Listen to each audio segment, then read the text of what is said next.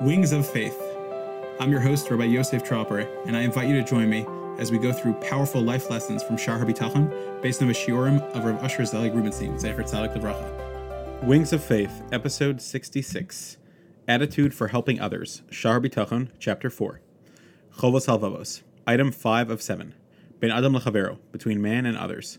When you perform a mitzvah that involves sharing or helping another person, do it for the right reasons, not for the honor or fame. This includes when you are giving charity, meiser, teaching Torah to others, honoring your parents, protecting a secret, and many other things that involve other people. Perform these great acts with the intention of getting closer to Hashem. Put in the effort to carry it out, and trust that Hashem will help you fulfill your wish. Rav Asher. When you do a mitzvah, ben adam l'chavero, you get two rewards, one for doing chesed with another person, and another for fulfilling Ratzon Hashem, as He commanded us to take care of others. See Vayikra 19:18.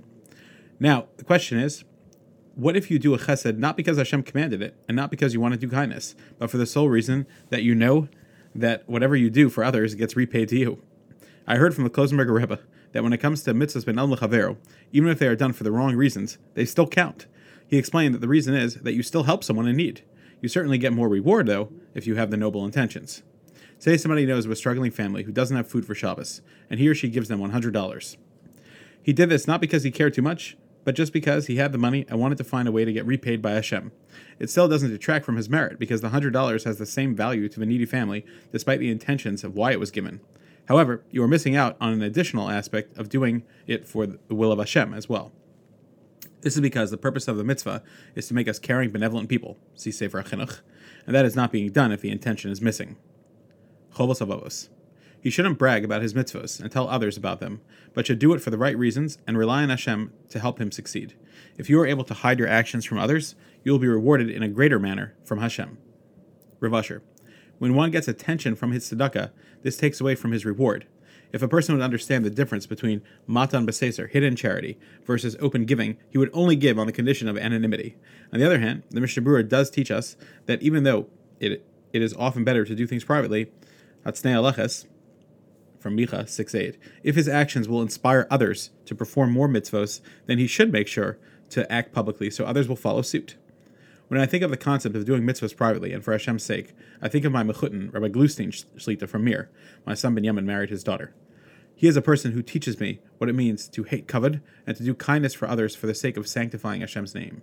There are only a few others like him. Chovos HaLevavos. If your actions must be done publicly, know in your heart that you cannot benefit or hurt another person without Hashem's approval. If you find yourself getting haughty, remind yourself that all benefits and damage in this world, such as praise or ridicule, can only happen through Hashem's approval, and so you should not take credit and thereby become haughty. Rav Asher. I was once walking to yeshiva, and an old neighbor of mine saw me. He told me that he was in the middle of purchasing a dira, and that bureaucratic issues were holding him up. Do you know where I could get $30,000 for the next few weeks until the loan goes through? I told him that I was sorry, that I could not help, but wished him much hatzlacha.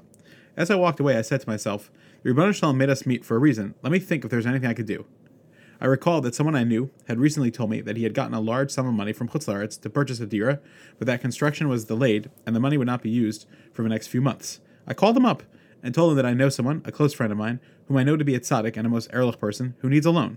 The man asked me some questions, and even though I have never in my life agreed to be an RAV, a co-signer, because I am unable to commit to repay a defaulted loan, and so I cannot sign, in this case, I made an exception and I actually agreed. The person told me that he would help out, and that the next day, my old neighbor had $30,000 in his hand. I said, thank you, Rebbeinu Shalom, for the opportunity to do a mitzvah. I later asked my neighbor why he even asked me for help in the first place. He replied, I was not actually expecting you to be able to lend me money. I just didn't know where to turn to, and I saw you, so I figured I might as well do my hishtadlus. Baruch Hashem, you repaid the loan quickly, and I thanked Hashem for that as well. In America, they play a game called baseball. I'm not so familiar with cricket, but it's similar. Imagine that the pitcher throws a pitch, and the batter just sits there, staring. If the pitch was thrown, you must try your best. Hashem pitches mitzvos and opportunities for us to use. Our job is to swing and to try our best. In my opinion, it is worthwhile for you to have come to learn in Eretz Yisrael to learn this concept here. Hashem pitches challenges to you and wants you to hit a home run. When an opportunity comes your way to help someone else, Hashem is giving you a chance to do a mitzvah. Take advantage of it.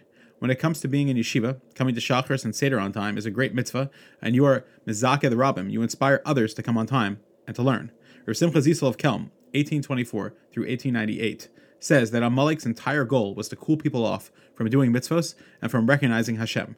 This is why we are commanded to wipe them out.